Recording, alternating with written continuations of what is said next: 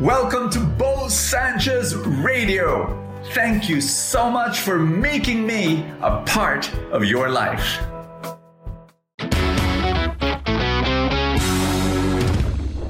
Question: do you want to bring your family closer to God? Are you praying for your family members to finally follow Jesus? If your heart is for them and you want them to experience more of God's love, you need to listen to this message.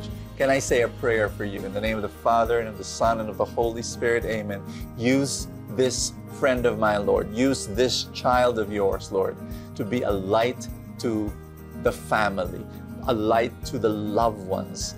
In Jesus' name, amen and amen. Receive God's word today. I'm going to share something controversial with you, and so here I am again with my controversial messages. You know, Jesus said, shine your light. You are the light of the world. And, you know, a lot of people will say, me? No, I'm not a preacher. Hello, I'm not a priest. I'm not a nun. What are you talking about? Well, Jesus said, you are the light of the world. And you see, when people hear you are the light of the world, oh, I get it. I'm going to tell people I'm a Christian, or I'm Catholic, or I go to church, and I'm going to invite them to church, or I'm going to tell them that I read the Bible. You know, no. If you go through the Gospels, in Matthew chapter 5, Jesus said, you are the light of the world. He does not say, you know, tell people you're religious, because in fact, in that gospel, Jesus says, if you're praying, don't show you're praying. Go to the room, go to the closet. If you're fasting, don't appear you're fasting. So he meant something totally different when he said, shine your light. You know what he meant? In Matthew 5, it says, shine your light. You are the light of the world. Show your good works that they may glorify God. Show your good works. What's good works? Is good works going to church and reading the Bible and praying? By the way, I do all of that, so I'm not saying don't do that. Please do all of that. But good works, what is that? Good works, goodness. It's like the way you relate to people. Are you good? Are you selfless? Are you someone who thinks about people and serves people and cares for people, so that when people experience you, they will not say, oh, how religious is this person? No, they will say, wow, why are you so different? I experience love. I experience genuine love.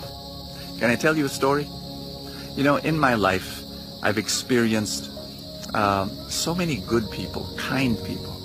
And they floored me. They blew me away by their generosity and their kindness. And then I realized, wow, this must be God's love. I compare that, like my mom, for example. My mom loved people in such a genuine way. She's no preacher. She wasn't. But the way she talked to people over the phone and comforted them, and you know, the way she would love people and care for people. You know, one time, this is the early days in the prayer meeting in the Light of Jesus, probably half or more than half of the people in the prayer meeting were there because my mom just showed somehow kindness and love and goodness, and the way she related to people was genuine and sincere, and she's no preacher.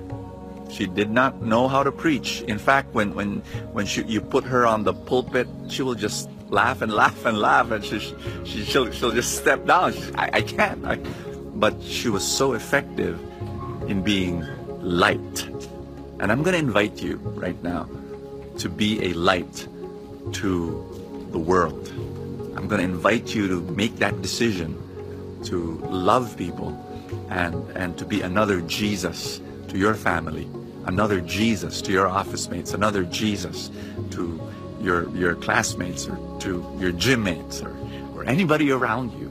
Again, the key is this, that they will not be impressed by how religious you are. No, they will be impressed by the fact that they experience God's love through you. Can I pray for you? Father in heaven, I pray in a special way for this friend of mine praying with me. that you work in this person's life so much and you flood this person's life with overflowing love, that the love will flow out to everyone that they meet, in their family, in their office, in their school. Everyone that they meet, they will be that Jesus. Amen. Amen and amen. In the name of the Father, and of the Son, and of the Holy Spirit. Amen. My dear parents, if you are a parent and you want to bless your kids, can I invite you to listen to an orientation about homeschooling, because homeschooling is something that's very dear to my heart, because my wife and I, we've homeschooled our kids for the longest time, and we have seen the most amazing results. And so I want you to know that for the past 15 years, we've been helping thousands upon thousands of parents homeschool their children, and we have seen the joy of these families. So may I invite you to an orientation. Click the link in the description, find out more about homeschooling if this is something for you and your family. God bless you. I will see you tomorrow. Thank you so much for joining us. I have a favor to ask. If you have not yet done so, subscribe to this podcast, because that's how these things work, you know, the algorithm, etc. Somewhere, somehow, it gets up into the ranking, and then people will get to know more about it, and people will listen, and then people will be blessed, and then the blessings will ripple, and more people will experience God's love. Thank you again for all your support, and I will see you next time.